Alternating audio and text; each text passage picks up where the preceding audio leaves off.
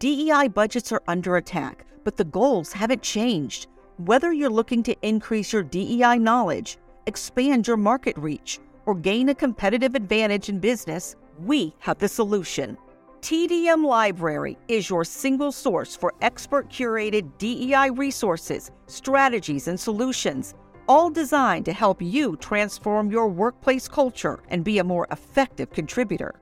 For $9.99 per month, you get access to our searchable subscription-based digital library. There, you'll find articles, practical how-to guidebooks, podcasts, award-winning microvideos, and more than 700 Q&As, designed to help DEI practitioners, thought leaders, and executives create a more inclusive workplace. Whether you prefer to listen, watch, or read, we have the resources for you.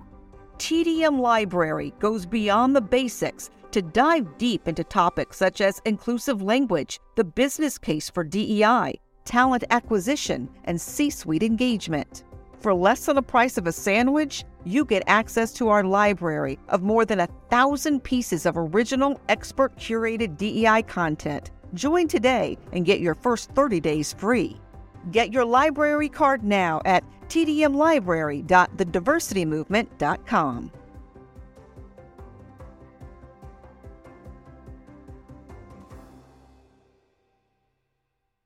You can't stop me, nothing's gonna stand in my way. Nothing. I'm gonna fly higher. You're listening to the High Octane Leadership Podcast with Donald Thompson. The world is shifting around you. None of us were trained for this changing environment. You need high octane leadership in an empathetic world before your business is swallowed alive. This podcast focuses on actionable, hands-on tools you can use to become a high-octane leader today and grow strong leaders throughout your organization to survive tomorrow. Join me along with global C-suite leaders, rising stars, ambitious entrepreneurs, and other leaders from across industries as we dissect, interrogate, and redefine high-octane leadership in an empathetic world. This podcast is your home for uncovering the tools, lessons, and strategies you need to push your leadership to the next level. Hello, listeners. This is Bob Batchelor. I'm the Director of Public Relations and Publications at the Diversity Movement. On today's episode of High Octane Leadership, Donald Thompson and I are going to discuss a very trendy topic, quiet quitting. You've read about it, you've heard about it, maybe you don't even know what it is, but we're going to jump in today, get Don's thoughts on why quiet quitting has been misnamed, and moreover, where it's leading us in the future. Jump right into high octane leadership. As a very progressive person, corporations have been quietly fucking over their employees since corporations began, and before that, factories. So the power was always with the institution to exploit workers. So from one perspective, quiet quitting is a bad name for it.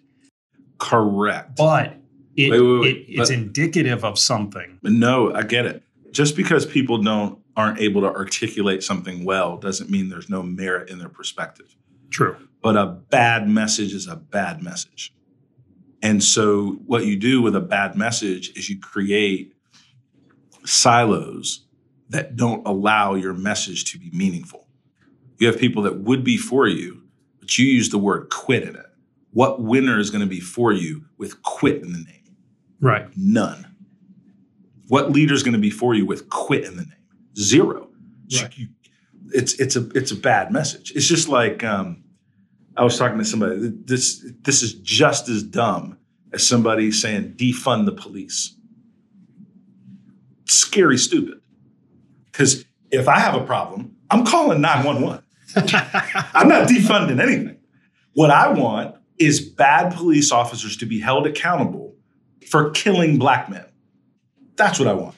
I don't want to defund the police. I don't want to hurt the good police officer that's giving back to their community, that's going into schools, that's trying to do everything right for them to get home at night and to keep my street safe at night and to come to my door and my aid if I call. I don't want to do anything but pay that man or woman or person more money, more security, more everything. So defund the police is a scary, stupid marketing perspective because it doesn't say what you mean.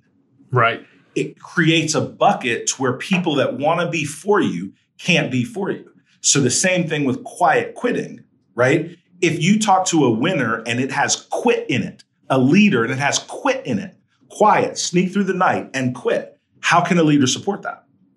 If what you're trying to describe is an equitable balance from compensation and effort in the workplace, say that. Work balance. Work balance. If you want to have a conversation about work balance, say work balance. Then say work balance. But quiet quitting is an author and a media property looking at SEO, how to rile people up, and they created a powerful phrase that means nothing to anybody on either side of the issue. It's just not helpful. But got a lot of clicks. We're talking about it now. They did their job. They got us stirred up over nonsense. And that's a lot of what the media manipulation machine does, is it creates conversations that we actually forget what we're trying to talk about. If an employee feels like they are being overworked, if they feel like the company is not creating an environment where they feel belonging, if they feel like they're not being compensated fairly, the environment now where talent is scarce, you don't have to quiet quit. You can loud quit. You can loud quit. I'm loudly quitting, Don. Right, you can loudly quit. F you and F this place. Right, and keep it moving. Let's take a quick break. As a Black professional, I faced many challenges inherent to contemporary America. I had to fight to secure my place and fulfill my dreams. Underestimated, a CEO's unlikely path to success is my story. Whether you are a young person of color, a rising leader in your organization, or someone who may feel a little bit lost, there is a path forward that is built on grit, determination, perseverance, and drive. I've dedicated my career to developing my leadership skills and then coaching others towards success. In Underestimated, you can follow my unique path, uncovering business and life lessons that can help anyone realize their dreams. You can order Underestimated wherever books are sold and find more information at donaldthompson.com. Now, back to the show. So I think the narrative, similar, I'm equating it to defund the police and different things, are narratives that happen in our environment today that are just to create chaos, but they're not to create any kind of solution. Because they so let's look at then the real issue, because that's what I'm interested in, and that's what listeners are going to be interested in, because you're a CEO. So we're in a space where you and I can talk. Most people never talk to a CEO. We know CEOs are up at night, at least the image we have, the stereotype, always on the job, always thinking, profits lost, blah, blah, blah, blah, blah, all the things. So then how do you talk to your fellow CEOs about the real importance of work-life balance? Because traditionally CEOs would have been like, F that. Work-life balance, that doesn't exist. I work 100 hours because I'm just focused on shareholders, blah, blah, blah. But that doesn't work anymore. So how would you talk to CEOs about the real idea of a work-life balance for your employees, even for yourself? So here's the thing about the CEOs, this mythical person, right?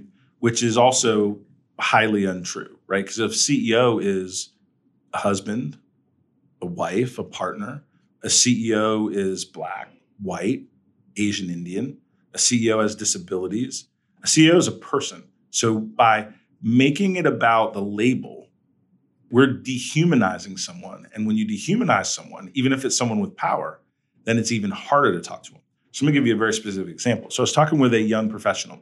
They had a challenge with their organization. Their answer was, I think I'm going to have to quit my job. It's like, okay. It's extreme. It's extreme. Yeah, I think I'm going to have to quit my job. My company did something that I just morally do not agree with. It's like, okay. I mean, it sounds like, okay. I said, what was it? Right? Murder somebody? Yeah, exactly. Right? Mug them? Well, they took an account that I didn't agree with and this, that, and the other. It's like, okay, so you have to quit. It was like, they were like, yeah, I think I'm gonna have to quit. I was like, all right, that seems aggressive. Have you talked to your manager about it? No. Have you talked to your CEO about your concerns? No.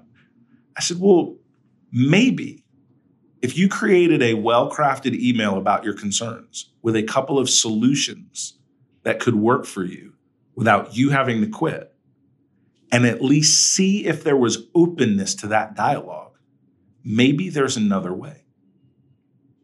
The young person was like, I hadn't thought about that. I said, maybe the CEO took a deal on the fringes. How many people work at your company? 100. Have you ever thought about a CEO being up at night because they have to meet a payroll every 2 weeks or every month? Are you going to forego your raise because the CEO didn't bring in enough revenue to pay you this new expanded financial obligation based on what the market is? I never thought about it like that. So maybe your CEO is not evil because they took a piece of business that you didn't agree with.